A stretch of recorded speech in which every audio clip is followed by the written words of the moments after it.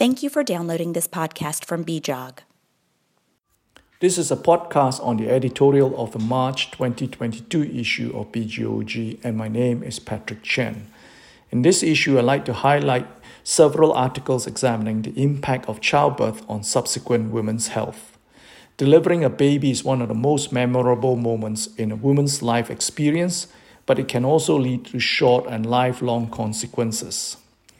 Worldwide, postpartum hemorrhage, or PPH, remains a major cause of maternal morbidity and death.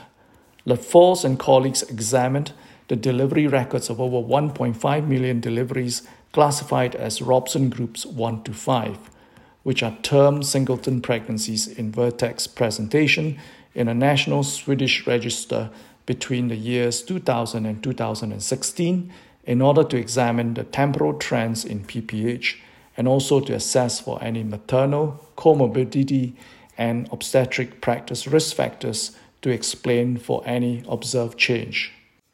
PPH was defined as blood loss at delivery of over a liter.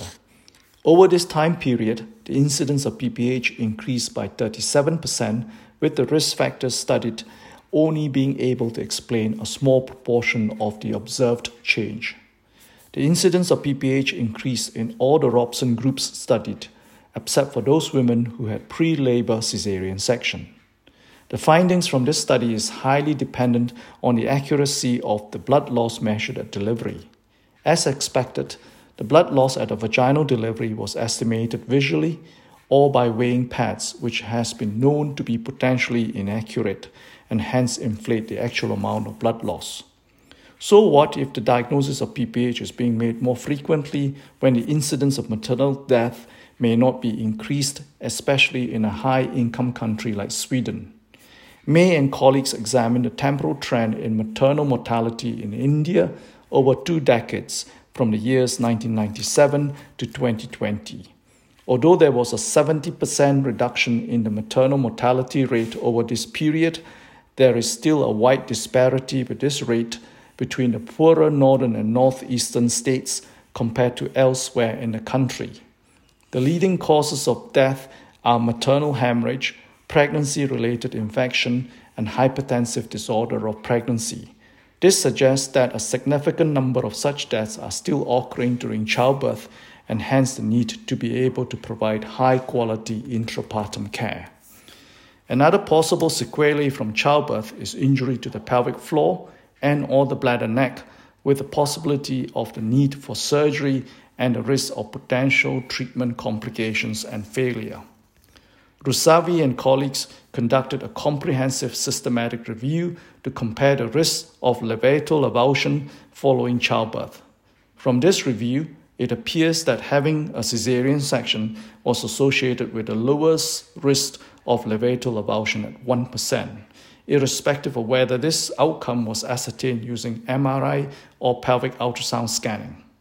Compared to this mode of delivery, the odds of a levator avulsion with a spontaneous vaginal delivery was 10.7 times higher.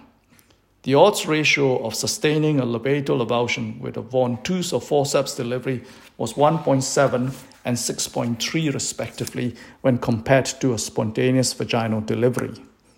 In the studies with a head-to-head comparison between forceps and von Toos delivery, the odds of a levator avulsion was 4 times higher in the women who underwent the former mode of delivery. In those women who subsequently have a prolapse in later life and require a surgical repair, there has been much recent interest in what type of surgical repair will result in less surgical complications and recurrence of prolapse requiring a repeat operation. Friedel and colleagues reported data from a French registry on 19 urogynecological surgical units. This study compared the 3 most common type of repair procedures: native vaginal tissue repair, transvaginal mesh placements, and laparoscopic sacropexies with mesh. With native vaginal tissue repair as the reference group, the risk of serious operative complications was higher with both transvaginal mesh placements and laparoscopic sacropexies. Interestingly, any concomitant total hysterectomy also independently increase the risk of a serious surgical complication further. However, the risk of recurrence or prolapse requiring repeat surgery is both lower with transvaginal mesh placements and laparoscopic sacropexies when compared to native vaginal tissue repair. This information on the efficacy balanced against surgical risk would be useful to patients in their clinical decision-making and providing informed consent for their treatment. Having a vaginal delivery is also known to increase the likelihood of subsequent stress urinary incontinence. The mid-urethral mesh sling procedures were popular methods of treating stress urinary incontinence, but more recently, these procedures have been curtailed in some countries due to the concerns on the long-term safety of the mesh implants. Another concern with mesh implants is the possibility that these implants may increase the risk of developing chronic systemic conditions such as autoimmune disease, chronic pain, and fatigue. Muller reported the follow-up data on women who underwent urinary incontinence surgery for the first time in England for the years 2003 to 2013 without a previous diagnosis of any such condition. The follow-up outcome of women who underwent mid-urethral mesh sling procedures were compared to those who had bladder neck surgery without mesh implant.